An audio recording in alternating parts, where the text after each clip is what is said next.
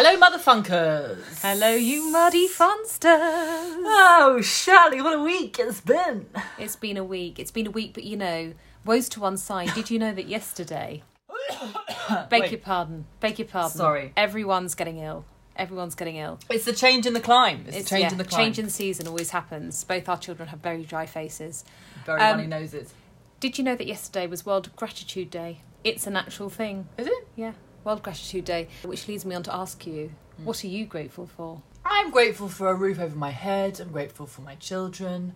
I'm grateful for little. You? When you think about it, you just have to... It's just another example of like sort of putting everyone before yourself. But it's always the kids. The kids are all right. I mean, they could be better, but they're all right. They're all right. They're fine. They're better than all right. The kids have a lovely time. It's not about us anymore. It's about the kids. That's why we're so resentful. That's why we've got this podcast going in the first place.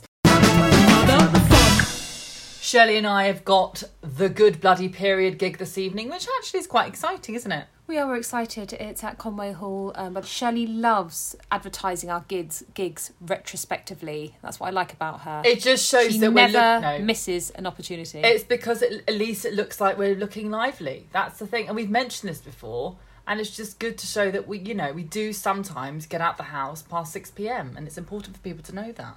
Yeah, we'll be out until about 10:30 this evening. Okay. We're excited. Very excited.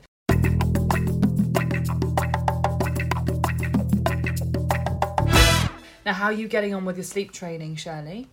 My daughter, 11 months, you add on a month every day. Yesterday she was 10 and now she's 11. The day before she was 9. She's 11 months. Okay, sure. And yours is 3 months older. You just wish away her month, but sure. She went in with a willing partner for a week, so I didn't have her in the night. Bear in mind that she's just on my deflated boobs all through the night. So she went in for a week and it doesn't seem to have made a jot of difference. She still wakes as often, which is sort of every half hour, every hour, every 90 minutes. You know, there's never longer than 90 minutes. So now we're going hardcore now. Yeah, we're going Nordic Nanny. We're going Nordic Nanny. She's going to come in for 3 nights. We're going to pay her an absolute fortune. Oh, yeah. She better buckle up, that willing partner. You better have you told her what it's going to be? She's going to cough up. Yeah, she says it has to, because when I go off to Palestine next month, what on earth is going to happen? Yeah. No, it's good. I'm glad things are in place and everyone knows the rising costs of everything, including sleep training, which no one actually accounts for before you have a baby, but it's a huge cost, isn't it? Massive. And the toddlers started playing up, because I think he's really aware of the dark now. So he tells me, he says, "Mummy, I'm really scared of the dark. At night the monsters come." You know, when you start seeing shapes and things start moving. I remember very clearly as a child seeing snakes in my parents' bed. Or was that something else?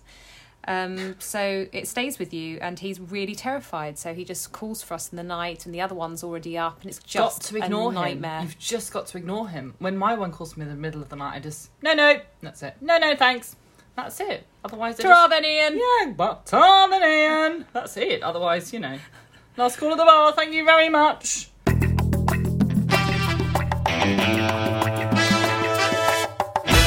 Shirley, why don't you tell our 4 listeners, about the fact that you were stopped in the week regarding a gig that we've a gig that we've previously done at a school. Go for it. That was brilliantly put, and I think I know what you're referring to. I was stopped by a lady who'd just given birth. She'd just had a C-section, out of bed 3 weeks on. I told her to get straight back into bed. And she says, "I know you from somewhere." And I said, "No, I've just got one of those faces." But she wouldn't let it go, would she? And then the penny dropped. She said, "Are you in a double act?" I said, "Yes, I am." She goes, "Did you once perform in a school?" And then the penny dropped for me. And I go, "Yes, I did." She goes, "You were kicked out of the school?" I said, "Yes, we were." And she said, "I never went to that gig, but I heard about it. In fact, I keep hearing about it." Good. It's actually, to be honest with you, at least people are still talking about us. That's the important thing. It's a school, just to clarify, it's a school in Blackheath where we actually went to school. It wasn't the same school, it's not far. But the point is that, it's really is shitting on your own doorstep, which is really unfortunate. We did inappropriate sketches that included drug taking, simulating anal, plus in front of an audience of 5-year-olds. Wasn't that bad? It was. Okay, sure, but the point is, I didn't read the small print. I thought it was for teachers and parents. I didn't realise that it was for pupils, teachers and parents. So yeah, needless to say, Shelley and I were frog marched off the premises, and then we stood outside in the pissing rain while the caretaker had to get our belongings and chuck them out to us. I mean, the whole thing was so undignified. We stood there in the rain like a couple of prostitutes. But I'm glad that people are still talking about it, because it must have been at least a decade ago. Yeah. And actually, I think I've aged so much since then, people won't recognise me anymore. I'm glad people are still recognising you. That's the main thing.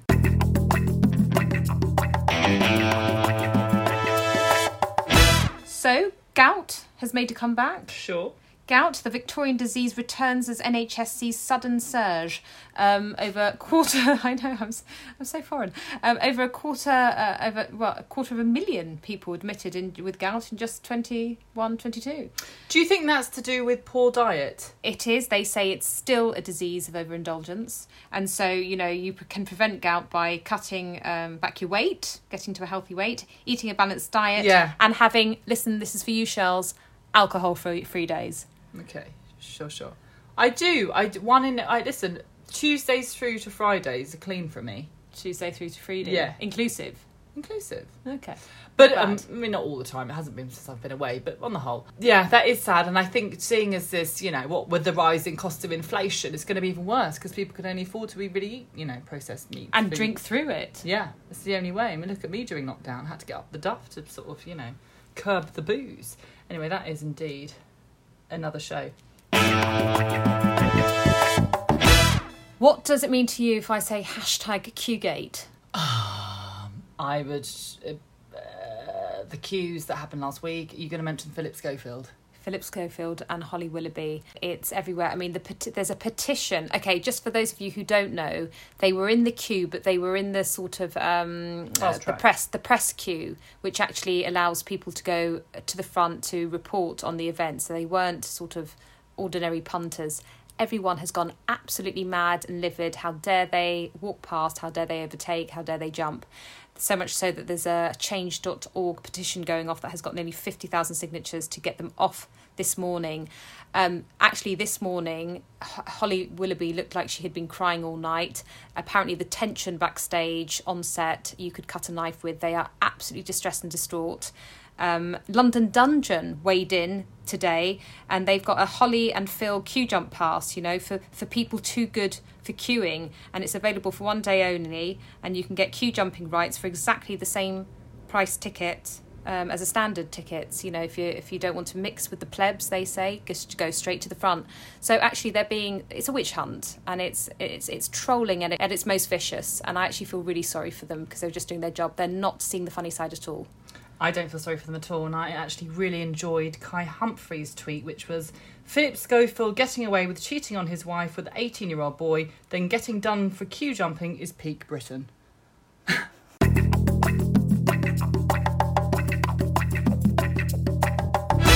So your son hasn't stopped swearing in front of my son? Is that right? Well, why don't you tell people how you're punishing him or what you're warning him with? Okay, so Shirley always comes to me about complaints about my son's behaviour. So she said the other day I actually took her son and took him to a party, and on the day of the Queen's funeral. On the day of the Queen's funeral, I took him to a party. He had the time of his life. He did, and I gave him back that night. Apparently, he started saying, he said mother father, and Shirley's non-willing got very upset by this, and I had to then go back to my son and say, listen, did you teach Auntie P's son bad words? And he said, yes, I did. He's always very honest, and which is good. It's a good quality. He does say, and he never snitches ever. You can never get him to tell on anyone. Snitches get stitches. He says, I don't know, I didn't see, I don't know. And I said, well, I know because I saw. And it's snitches get stitches, but also you do want them to sort of open up to you a bit, don't you? Next thing you know. And I said, mother, father. And I said, mother, father. Okay, and what do you think mother, father means? And he said, it means when poo shoots out of your stomach. And then he starts laughing. And I go, okay, do you think that's very nice? He goes, yes, I do. And then he laughed some more. And then I thought, I said, well, it's not funny, and they're very upset. And if we continue to say naughty words in front of Auntie P's son, then we won't be able to play with him anymore. And he thought about that, and that didn't bother him too much. So I went one step further and I said, okay, if that doesn't bother you too much, do you know that if you say these words, mother, father, outside of the house, and teachers here or the police here, they're going to think your mummies don't know how to look after you. They're going to take you away and put you with another family, and you'll never see us again.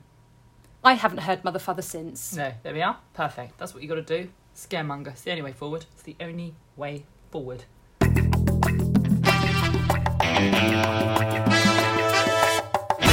I don't know why, but I keep getting emails from like sex toy companies.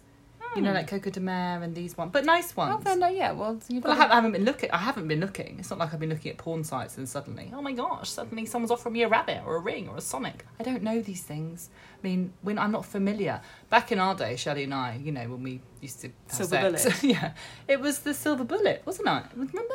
Yeah. It looked like a sort of, I don't know, it looked like a silver bullet. It used to vibrate and it cost quite a lot of money. Shelley had them all. She had them in her sort of, you know, her precious tin along with her £50 notes and her pound coins. I didn't have loads. I bought one in America for a laugh with the girls. Yeah, exactly. And you kept it for a while. I never used it, sadly. It came out. I once saw your ex-boyfriend. Oh my gosh. Playing with it. But I'm just saying, you bought one. They were fun. But I'm just saying what's weird is these days, who has time for sex toys? Who has time for toys, let alone sex toys? Can you imagine? And then, yeah, why are they emailing me? Maybe your husband. Oh yeah, maybe he's been looking. Sure, I mean, if he's got time. But yeah, trying to revive. Yeah, maybe trying to vivant. Vive la France. Vive la France.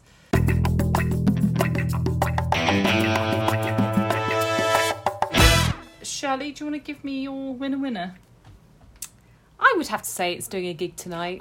You know what, Shelley? It's the same for me. Yeah, we've got a tight 10, baggy 15. Let's just see how it goes. It'll be good to test it out. I think there should be a good crowd there. There's some good people on. We've got Susie Ruffle, we've got Jen Brister hosting. Michelle de Schwartz, I really hope I've pronounced her surname correctly. She's big noise, she's very funky, she's a fox. She starred in Baby, which I thought was very, very different. Funny and dark, really dark. So I'm really excited to be on with her. And it's for Sindhu V. Jen Brister. Who indeed invited us on. And yeah, so listen, it'd be good to... I'm interested to see how it goes, how we go down. We don't always go down well.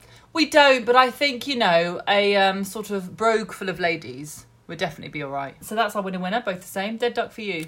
Do you remember that ad that I went up for with my son? Then you said, oh my God, he behaved so badly, there's no way he got it. And I said, it's in the bag. Is it, or is it not in the bag? No, it's not that he behaved badly, he just didn't say anything. Yeah, but I told you... I'm still on pencil, and they asking for more details. Now listen, okay, the reason it's my dead duck is because I hadn't realised, but the dates clash with the trip to the farmhouse that we had in the diary from ages. And that means definitely, cento per cento, you're going to get it. So don't think I instead of telling my agent, I just went ahead and rang Soho House and booked my massages, I booked my dinners, and I am going to the farmhouse. The family need a holiday. What we don't need is to be on a film set all day. So you're not going to do it? I don't think I am. With the raising cost of inflation. But then what about the money I lose at the farmhouse? Go to somewhere else on another time. No, I will lose the money. You get adverts once or twice a year if you're lucky. I don't even get them that often. Okay, I'm just saying, you're not going to do an advert because you're going to go and tan your baggy fanny in the Soho farmhouse.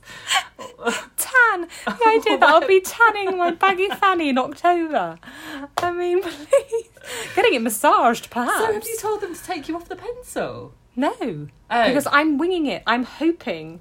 By booking yourself massages and booking yourself dinners, hot stone.